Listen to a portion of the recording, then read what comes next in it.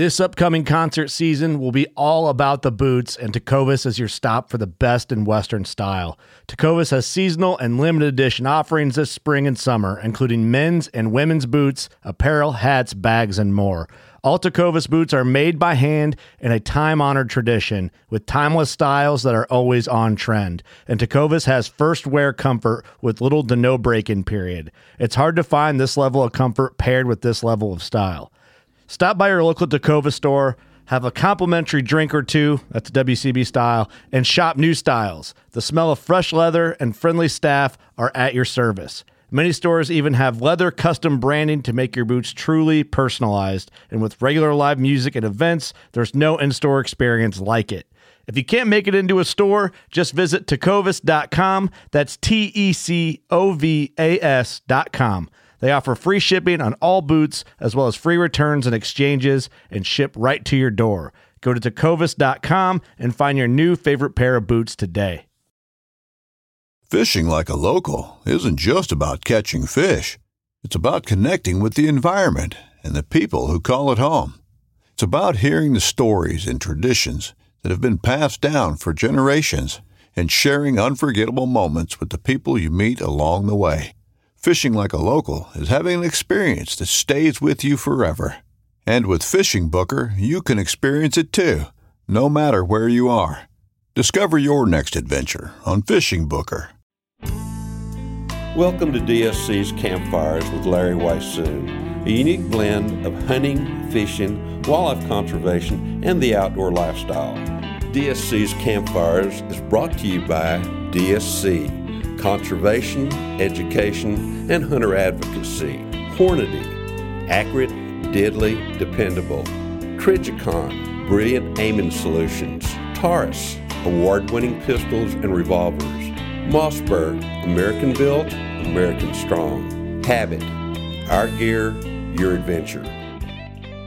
Ladies and gentlemen, welcome to another episode of DSC's Campfires, brought to you this time from a bear camp up in Alberta, Canada, right, up close to the Northwest Territories.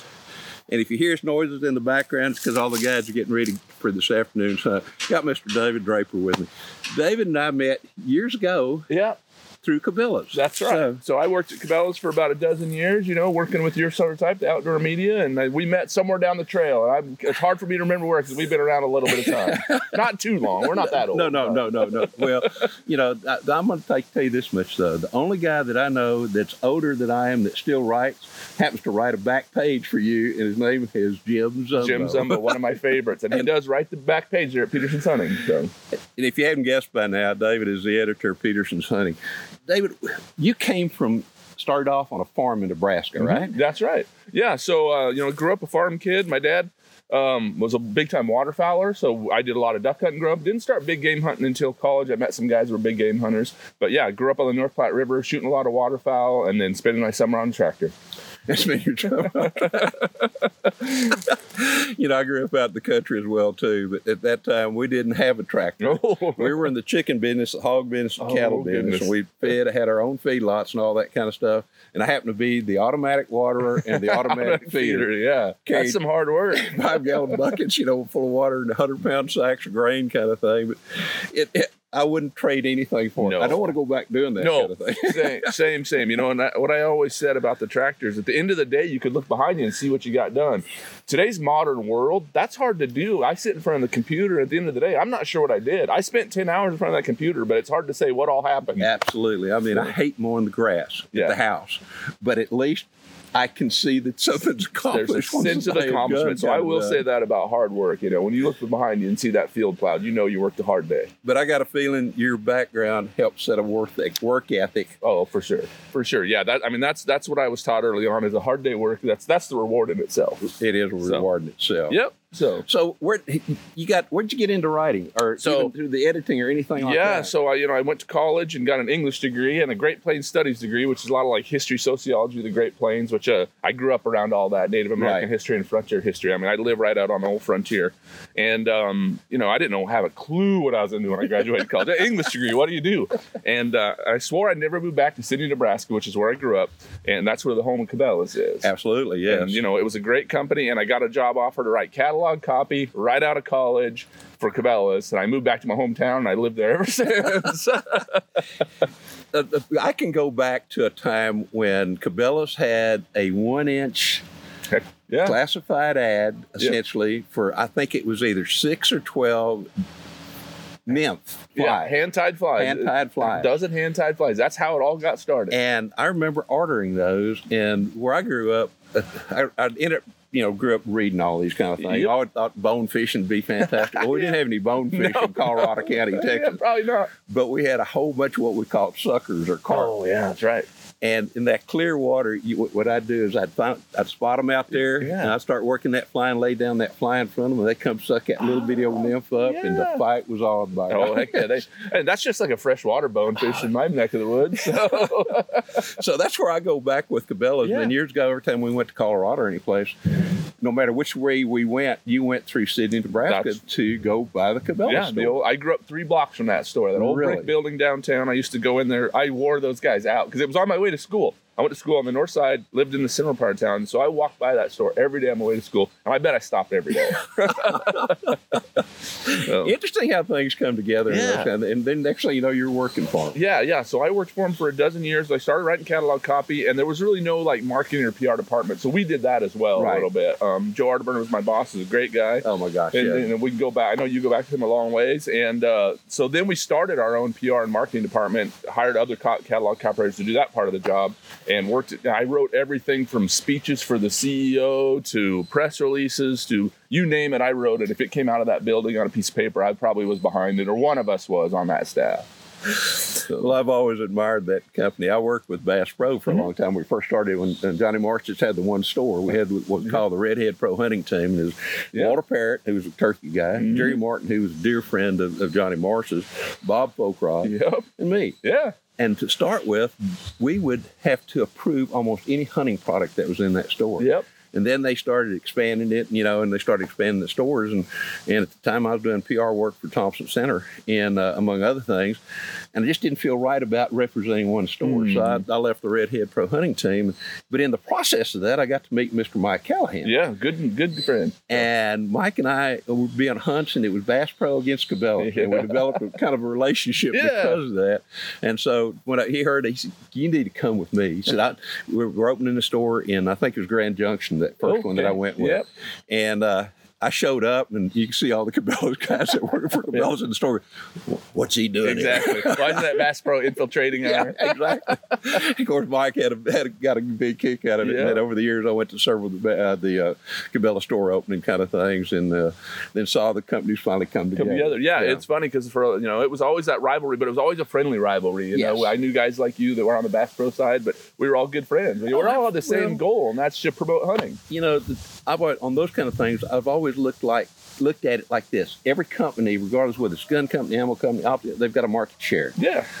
And I'd rather have 10% of 1,000,000 than I'd have 10% of 1,000. Yes. And so to me, the more people we could get into the outdoors, 100%. Maybe your market share didn't increase percentage-wise, but your sales darn sure do. 100%. 100%. So, that was always a good rivalry, but I enjoyed it. Oh, absolutely. That's both, like I said, absolutely fantastic companies. Like I got to hunt with Dick and Mary one time and years ago, and Mr. Jim, too. Yeah. Now, he was rather quiet. Yeah, Jim was a very quiet guy. Dick and Mary. So I grew up, like I said, in Sidney. One of my best friends was David Cabela, Dick and Mary's son. Oh, yes. Yeah, and so David and I have been good friends since we were in grade school. And so I spent a lot of time with Dick and Mary's house. We never realized who they were. They were just my friend's parents. I didn't realize they were, what they were. And just the friendliest, nicest people. And when I worked at Cabela's, they'd come when they were in the office a few times a year for like bonus day or something. They thanked us all personally. You shook them their hand. They said thank you. It was an amazing thing. And Jim came to work. Dick and Mary spent a lot of time traveling. They loved to hunt. They were in Africa a lot or around the world. Jim also loved to hunt, but he also loved to work. And he was in the office every day. Every day I walked by Jim's office and he'd be in there. I hunted with him down in South Texas, and I bet over the course of a 7-day hunt, I heard him say about 15, 20 words. Yeah. And it's usually good morning or good night. He's very friendly, but very quiet. He had a sign on his desk that said, "Be brief, be blunt, be gone." Be gone. He was all business, all business. Another funny story. Cabela's is a very frugal company. You were encouraged to save money. And he had a stapler on his desk. it didn't have any staples in it, because a paper clip you can reuse. A staple used what you used once. And that was his point about having a staple, because you'd go in there and you want to staple something, there wouldn't be a staple, and he'd be like, no, use a paper clip because you can reuse them. That's how frugal Jim was, which is probably why he is who he is today. Absolutely. So there's some good I love some of those good old stories from Cabela's. I mean, it was a great company to work for. Oh, Lordy, I can only imagine. Well, when you start writing? I mean, you said you started writing copy there, but so I wrote catalog copy. I freelanced a little bit while I worked at Cabela's, but I just didn't have time. And plus, I didn't. I was working with writers that were making a living at it, and I didn't feel bad taking money out of their mouth. But then, Cabela's, it was a great company, but it got a little corporate. It went public, got a little bit corporate, and I just didn't enjoy that corporate environment anymore. And I was single, I had a dog, and I said, if I could get out, I always wanted to be a writer. It's all I've always wanted to do. So I said, if I can just freelance write and feed me and my dog, I kill enough ducks and geese and deer during the year, I can feed myself as long as I can feed my hungry lab, which he was a big lab, but he ate a lot. But I think I can do this. I lived in a little tiny house that I was able to pay off, so I didn't have a lot of bills, and quit in 2010 just to start writing. And after that, it was a great career. I had a lot of friends in the industry that helped me out. I mean, Anthony Licata at Field and Stream and Mike Scobie at Petersen Hunting, that were like, we were good friends, and they gave me a chance. And I told them, like, give me a chance once, and if I screwed up, don't give me another chance. Like, I appreciate the friendship, but if I'm not worthy, don't keep just giving me because we're friends. Exactly. And it seemed to work out. So. Absolutely. I go back to a different generation kind of thing with Zumbo and Boddington does great. John Wooders and some of those guys who were seminal names. So. Really, the fantastic writers of the time, and we all got to be friends because my background in terms of whitetail deer and deer management and all that kind of thing, that opened the doors to so many different things.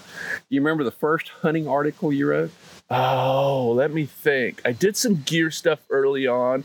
One of my first true hunting articles was a story. I did a do-it-yourself caribou hunt in 2006. I still worked at Cabela's, and we were doing a magazine at Cabela's called Cabela's Outfitter Journal for a while. Which I was involved in that too. So I wrote a back page article called, I think it was called The Grand Time, and it was about my trip to do-it-yourself. And that was like my first big adventure. Like I said, I'd shot some deer in college, shot a lot of waterfowl. I think I'd shot just a few whitetails, and I saved up my money and went on to do-it-yourself caribou hunt, my first adventure hunt, and it changed my life. It really did. And so I wrote that. I think that's my first really, narrative-style hunting article was that, A Grand Time, about a caribou hunt in Alaska. So. And now you're into editing, and we're talking off camera a little bit. You're not getting the opportunity to write quite as much as what you used to. So now it's an editor-in-chief of Petersen Hunting. Now I edit everybody else's writing, and I don't have time to do my own. And to be fair, I have like Boddington on my staff, Joseph Benedict. I have some of the great names out there, and they do a good job. So my editing job isn't super tough, but it's just still administrative, making sure people get paid on time, laying out the magazine, and I don't have time to write, and that's really the toughest part of my job because I love it. I'd rather write than do anything else. Yeah, I can totally understand that. I love to write as well too. And you mentioned Joseph Benedict. I had the opportunity to spend time around Joseph several different times on the FTW ranch is where I really got the first meeting. Yeah. I really like that young man. Yeah. He's a young man as far as I'm concerned, but but with unbelievable great experience. Yeah, and great writer, great presence, and so knowledgeable about ballistics and all that stuff. And that's not where my strongest suit is. For me, a gun is a tool, it's a hammer, and to him, he knows the specifics of the ballistics and everything. And so he's a great resource to have on staff, and Boddington as well. I can call Boddington about any question about any game animal in the world, stuff I don't even heard of. A reader will ask me, like, where can I go shoot a three-toed zork? And he'll tell me the best outfitter in the middle of Tajikistan to hunt that. Absolutely. Boddington is a wealth of information. He blows me away every time. He does me too. I got to meet him years ago before he was the editor of Petersen, and I sold my first thing, Petersen Hunter, under the name of Les Lawrence. It was John Wooders used to wear a Western hat that was camouflage. Yes, sir. And so my first story to them, to Peterson's, was about creating your own John Wooders style hat years ago. And I think Basil Bradbury was the editor. He was editor for a short period of time, for sure. And then I got to meet Craig, and Craig was one of the great helps as far as I was concerned in my writing career, because we got to know each other through John Wooders primarily. And I would send him manuscripts when he was editor, and he'd go, Larry, I can't use this, but if you'll do this, this, and this, send it to this magazine. Oh, no kidding. So, I mean, he was an absolutely great help during that time frame. That's amazing. Yeah, that's good. I'd get back copy, and it'd be all marked red, and almost be able to go, oh, God, what But he was such a great help in helping me take different approaches, and he said, look at it from this angle kind of thing. Oh, that's And great. Then the same thing, too. As years went by, I served on staff with Shooting Times and a bunch of other more technical guns. I'm never really into that. Yeah. But it was a step to get me to where I wanted to go. And so, you kind of got to learn that kind of way. Boddington is a really interesting guy in so many different ways. We used to have the NRA Great American Hunters Tour. Yeah, Zumbo was on that with you. Zumbo was on that with me. I spent a bunch of time with Wooders, but Craig and I spent 6 weeks driving every day somewhere. Most of the time spent in the same room at night kind of thing. So I really got to know Craig over that period of time. So, but there's so many great people. You're now into the 50th year of Petersen's hunting. Yep. This is our 50th year anniversary. It started November issue 1973 by Bob Petersen, who's the guy behind Hot Rod Magazine, Four Wheeler, but he was in Guns and Ammo. He was a huge car guy, a huge gun guy, and a big time hunter. Yes, he got tired of reading, 6 months of the year he subscribed to Field and Ship and Outdoor Life, but 6 months of the year those are fishing magazines. Right. Basically. He got tired of wading through all that fishing stuff to get gun stuff, and he said, I'm going to start my own hunting magazine. And here we are 50 years later. It blows my mind today. We're still the biggest print hunting magazine out there. Yeah. So, and rightfully so. Yeah, I mean, to look at the list of people like yourself that have been in those pages for the 50th anniversary. I got to go back to our home office, which is in Peoria, Illinois now, and go through every issue. And to see the names and the legacy is amazing of the people that have been there, from Craig Boddington to Basil Brasberry, John Wooders, Bob Millick, all those great old timers that just imparted so much knowledge to the generation. And that kind of, before that, there wasn't all that stuff. You had some guys back in the 40s, 50s, but it really blew up in the 70s, and we just kind of rode that crest, and it was good to see and amazing for me to be a part of it. I pinch myself every day. I really do. I mean, I'm the 10th editor in 50 years, and the names that have gone before me. Jack O'Connor was our first editor. Absolutely, yes. I can't believe I'm on that list. I don't know if I'm worthy sometimes, but I do. That's the way I felt when I had an article in the magazine kind of thing. I very remember the first issue. There's a bighorn sheep on the front. You got cover. it, yeah. And I was working as a wildlifologist, and we had one of our offices was in Kerrville, and I stopped at this little convenience store, and here's this new magazine with a list of writers. O'Connor's name was on there. He was real big on there. Elmer Keith was also in the first issue, and those two hated each other. He would never write for it again because he didn't want his name in the same magazine as Jack O'Connor. That's how big. And I've always heard that O'Connor didn't really think of it as that big of a rivalry. It's no big deal to him. But Elmer Keith, he was a scrappy individual. Yes, he was. To put it politely. I never really got to meet him. I've heard so many Elmer Keith stories with some of the era writers that I was around with. That was phenomenal. But that issue, I looked at it and I go, my God, it's all hunting, and it was the same kind of thing. And I saw the editor, and I saw who the writers were, and I kind of paged through it. And so I ended up buying 2 copies. Actually, I bought one, and I thought, well, this is going to go somewhere. Yeah. So I bought a second one, and several years later, I gave that other copy away. But I still got that first issue. That's amazing. There's not many of them out there. There's in our home office, the number 1 issue is actually missing, and I had a reader send me issues, copy 1 and 2. So there's not a lot of ones out there. So hold on to that. Believe me, I will. I promise you I will. What do you enjoy most about the editing side of this? I think it's still the education. I'm still learning every day. Like, you would think in 50 years of the magazine, we've talked about everything, but the tactics are always changing. And there's also challenges that are always changing. We've always been a voice for hunters and conservation and leadership. The main headline on the very first issue, I think it's the first issue, said, I organized the anti-hunting freaks. And it was always about, I think that's one of the reasons Bob started too, Pete Petersen. I mean, he really saw the anti-hunting movement come of age in the 70s. Right. That's really where it started. And he rose to that challenge. And we've always tried to be that voice as well. And you have. Yeah. You have. So, thank you. Gosh. Thank you. So, where do you go from here? I don't know. Bear hunting? Bear hunting. I get to do a lot of cool things. That's one of the perks of the job. But I'm going to keep doing it for a while. I'm the type of guy, though, that I have a great young kid working for him in Joe Ferranato. I think he's the future of the magazine.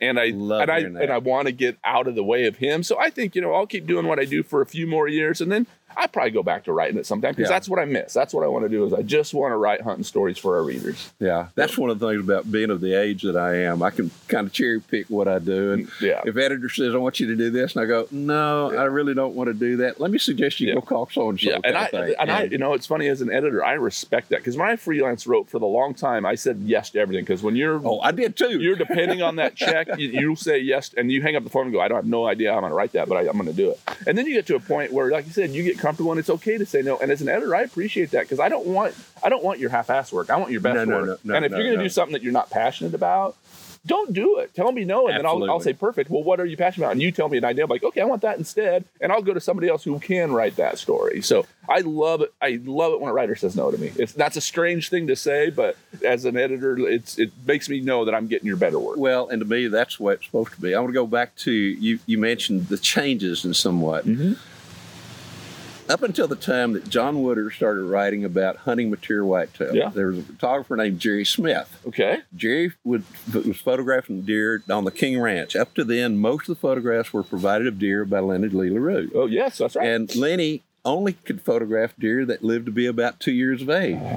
Well, John started writing about the mature whitetail, hunting them. Jerry started shooting photographs of it. And I remember there's one issue that shows a whole bunch of big whitetail bucks on, kind of in a grassy field kind of thing. To me, you hear so much about these guys. This guy claims, I was the guy who started whitetail industry. This guy, no, the two guys that started the whitetail industry through Petersen's hunting. Where John Woodard is writing about it, and Jerry Smith showing what a deer could look like if he got to be 5 or 6 years old. And that's funny, because that's one thing I really learned going through the archives. I always knew John Woodard was the deer guy. I always knew that, but I didn't know that he was the original deer guy. There was no single column dedicated to whitetail deer hunting until Buck Sense in I'm going to probably get this wrong, 75 or 76. He went to the editor and said, I want to write just about whitetails. And the editor thought he was crazy like this, because back then everybody hunted everything. It wasn't like today where you're a whitetail specialist. Like, there really wasn't that. And you went hunting, whatever, and it was squirrel season, you went squirrel hunting. And he said, no, there's a market out there for whitetail deer. And he really started that with that Buck Sense column. He really did. Mm-hmm. Yeah. John was a very dear friend in so many different ways, and a manner as well. And an amazing writer, fantastic writer. We ran a leopard hunting story from him in our 50th anniversary issue, and it's like, he's Mr. Whitetail, but that leopard hunter story was fantastic. That was, to me, I mean, I loved all the stuff that he's written, but that was always one of my favorite kind of things. So we ran that in the 50th because it was so good, and I know, like you said, he's the whitetail guy, but he can write about anything, and he was an excellent writer. Prolific, unbelievably very prolific. Great sense of humor, but very dry sense of humor kind of thing. So, a lot of people probably don't know this. John was the consummate joke teller. He and I did an NRA tour together where we were together like 3 weeks. I'd drive, John would sit over here on the right and tell jokes. And he would tell a joke, and he would tell jokes after another, and for days on end, and never repeat the same joke. It was amazing in that respect. John, how do you remember all these things? I can remember like one joke, maybe. I don't even know that. That's me. And it's off color, so don't ask me to tell it. No. Hopefully there are a few kids watching this, and probably some concerned parents as well, too. So we'll stay away from those kind of things. But absolutely, to me, Petersen's Hunting has always been the publication when it came to the outdoors. I love to fish, but I really no longer enjoy reading about fishing, kind of thing, unless there's something really special, if there's a good story involved. Exactly. And that's one of the things I've always appreciated about Petersen Hunting. You do allow the writer to tell a story. Yeah. And I want to start doing that more again. It's been challenging in recent years because page counts are down a little bit. We're not as thick as we used to be. But I just love, after reading all these 50th anniversary, I just read one of the best stories I've ever read, and it ran in our 1983 issue, Ross Seyfried, about hunting in the Cassiars.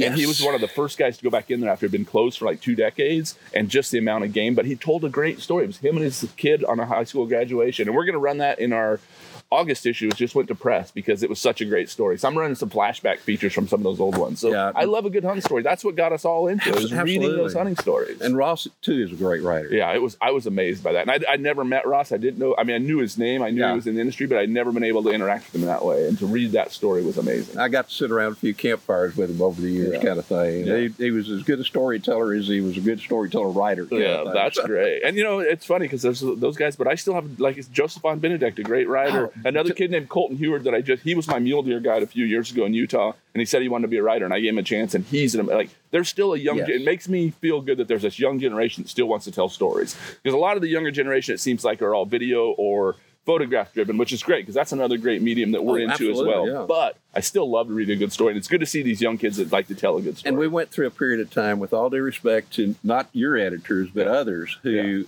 had no knowledge of the outdoors, workings on firearms, bows, whatever. Yeah. And so a lot of it was a recipe how-to thing. And to me, those are fine to a point, but I've learned over the years, you can go back to the Bible and tell parables, and you learn more from parables than you do from reading a recipe. Yeah. And to me, that's always been kind of the approach that I like to take out of all this. It as has a writer and as a reader. Yeah, too. and it has been interesting as the editor now to look at, and some of those other publications are great, but they're editors first and they're not hunters first. And if you look at the list that came before me, every one of those guys, most of them didn't have any writing or editing experience, but they were like Craig Boddington. Basil Brasbury was one of the most acclaimed international hunters of his time. God. And and they were hunters first, and that's kind of always been. I feel like I'm not worthy to be on the list because some of those guys have hunted way more than I did, and I'm probably more on the edit side and the writing side. But I've hunted enough that I feel respectful, and I can talk about it in camp. Which some people I don't. You know how Bradbury got started? No, he's an international filmmaker or something, wasn't he? Well,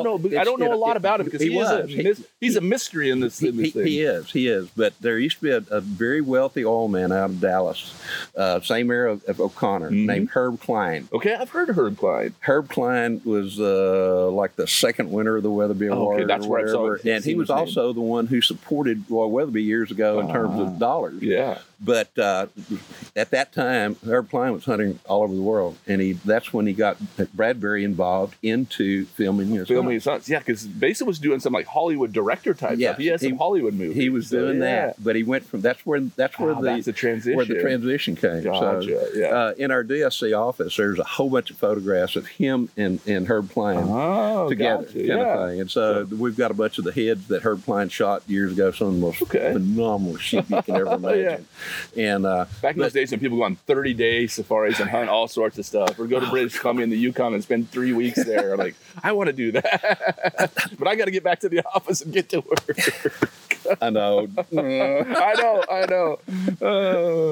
Well, you shot a bear. I want you to tell your bear story, and then I want to come back in about, maybe 6 weeks. By the time we get into the hunting season, I'll give you a call, or I'll meet you somewhere. Perfect. And we'll talk about some more of your personal hunting experience. For sure. Let's talk about this bear and a little bit about what you use particularly. Yeah, so we came up here to this bear camp, Wally Max Bear Camp here in Alberta. I've been here about a decade ago, and we all shot good bears up here. But, with the COVID, this place been closed down for a couple of years. Yes, sir. And the quality of bears blows me away. We killed, I think, 6 bears in camp, all over 7 foot. All over 7 foot. Unbelievable. Yeah. When I was here last time, like a 6 foot, 6 inch bear was a good bear. I mean, that's a good bear anywhere. That's a great bear anywhere. But up here, they're like, no, hold out. You'll probably see something bigger. And I told myself, I've killed a lot of bears, probably, I don't even know how many bears, all over the world, Alaska, New Mexico. I enjoy bear hunting. And I just thought, I'm going to wait, and I'm not going to shoot the first bear I see. I'm not going to shoot the first bear I see. Well, I shot the first bear. And it happened to be an absolutely great bear. It's a great bear. It's over 7 foot bear. I mean, I couldn't turn it down on day one. Well, it's funny because this is a 5-day hunt, but we got here early, so we actually had an extra day, and I had it before we hunt even started. You got the bonus bear before we ever got started. And it's funny. I shot it with a shotgun, and so. This is close range stuff. These baits are 20 yards away, if maximum, that. Yeah, maximum. That I've seen so far. We're up here with Mossbergs. A lot of guys are shooting the Patriot and 7 PRC, which is a great round. I love the 7 PRC. But I decided this close range stuff. I've been shooting the Mossberg 940 Pro. I took it to Argentina last year. I've been shooting waterfowl with it at home. And I actually decided I'm going to try to shoot a bear with a shotgun. So that's what I did on day one. And what did you use for ammo? So it's a Hornady American Gunner 1 ounce rifled slug. So because it's smoothbore shotgun, I don't have a rifle barrel for that yet. You don't? Okay. No, they're not available for the 940 Pro yet. So it's a smoothbore. I knew they were making them. Or going to make them, but I didn't they're realize not there yet. So I shot a rifled slug, the American Gunner from Hornady. So and that's cool. That 1 ounce of lead did okay on that big old bear. He did run, but he ran about 10 yards. Those are blood trails you don't mind. Yeah, exactly. He didn't even need that. I saw him go down. But you killed a great bear as well. I did. I was using 7 PRC or 7 millimeter PRC, and my bear went all of about a step. Oh, yeah? And then I shot him a second time, but he was down. Bullet testing, right? Bullet testing, and actually we recovered a bullet because of it, because that was part of what I wanted to do out of all this as well, too. So this is a 2-bear unit. There's a lot of big, obviously black. Everything we shot so far has been black, but there's also a lot of color phase bears here. Yeah, exactly. And that's kind of what I thought, because I've killed a few color face bears. My New Mexico bear and my Idaho bear both were, and my Wyoming bear, mountain bears. But this one I was like, I'm going to try to hold out for a big, either my girlfriend's been up here too, and she's killed 2 giant bears with Wally. So I'm like, I got to kill one bigger than hers so I can get my space in front of the fireplace back. There you go. Because that's where her bear is right now. But so I thought, I'll shoot a really big color face. But like I said, the first bear I saw, I did watch him for a while. I didn't shoot him right away. Well, I'll tell my story some other time, but I didn't watch mine very long. You knew. I came up here to get some footage, and the bear stepped out, and it had the camera up, and unfortunately I was self-filming, so I had the camera behind this tree, and the bear was behind that tree. Oh, yeah, that's self-filming's a challenge. But the bear went down very, very quickly, and this is a fabulous area to come to. Yeah. And we'll give, through the show notes, we'll give Wally's information and all those kind of things. A little bit more information maybe, too, about the gun that you use and the ammo that you use as well, too, and what some of these other guys have done as well. Yeah, exactly. And this is literally the second day of the hunt. You know, yesterday was the first day. The day before was the first day. So we still got 3 or 4 more days, and we all have an extra tag. So hopefully we'll take some more bears home. So. Hopefully there's a big old color phase bear, and we'll see. It's bigger than your girlfriend. We'll see. Oh, well, David, I want to tell you how much I appreciate you being on the show. It's been fun hanging out in camp with you too, Larry. Like I said, we've known each other for a long time, met here and there, but we've never got to spend time in hunting camp. So. I got tickled. I saw your name on the list, and I knew that you and Jim Zumbo knew each other. Oh, yeah. So immediately I sent a message to Zumbo. Tell me about this David Draper guy. And he goes, oh, you're going to love this guy. He is so much fun having camp. Jim might be lying, but I'll take it. I do pay his bills, so.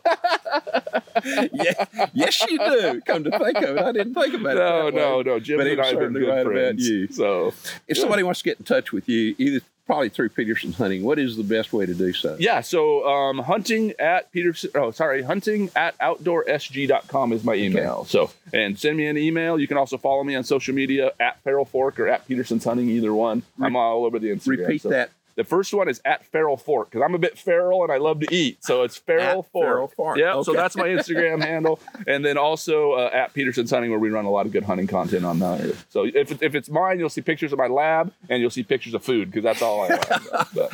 Which brings up the other thing that we'll talk about next time when we get together, because Jim was telling me that you're pretty fair hand around the kitchen. I like to eat. I'm just going to say I like to eat. I grew up a latchkey kid. Both my parents worked, so I learned to cook at an early age if I wanted to eat. Well, David, again, thank you so much for joining us here at Larry, the campfire. It's been a pleasure, man. It's been my pleasure. Yeah. We will get together again very soon. Anytime. Give me and here as well, too. I hope so. Ladies and gentlemen, join us right back here next week on DSC's Campfire. Appreciate y'all being with us. DSC's Campfires has also been brought to you by the Crown Bar in LaGrange and Round Top, Texas, Texas Wildlife Association, Double Nickel Taxidermy, H3 Whitetail Solutions, and Burnham Brothers Game Calls.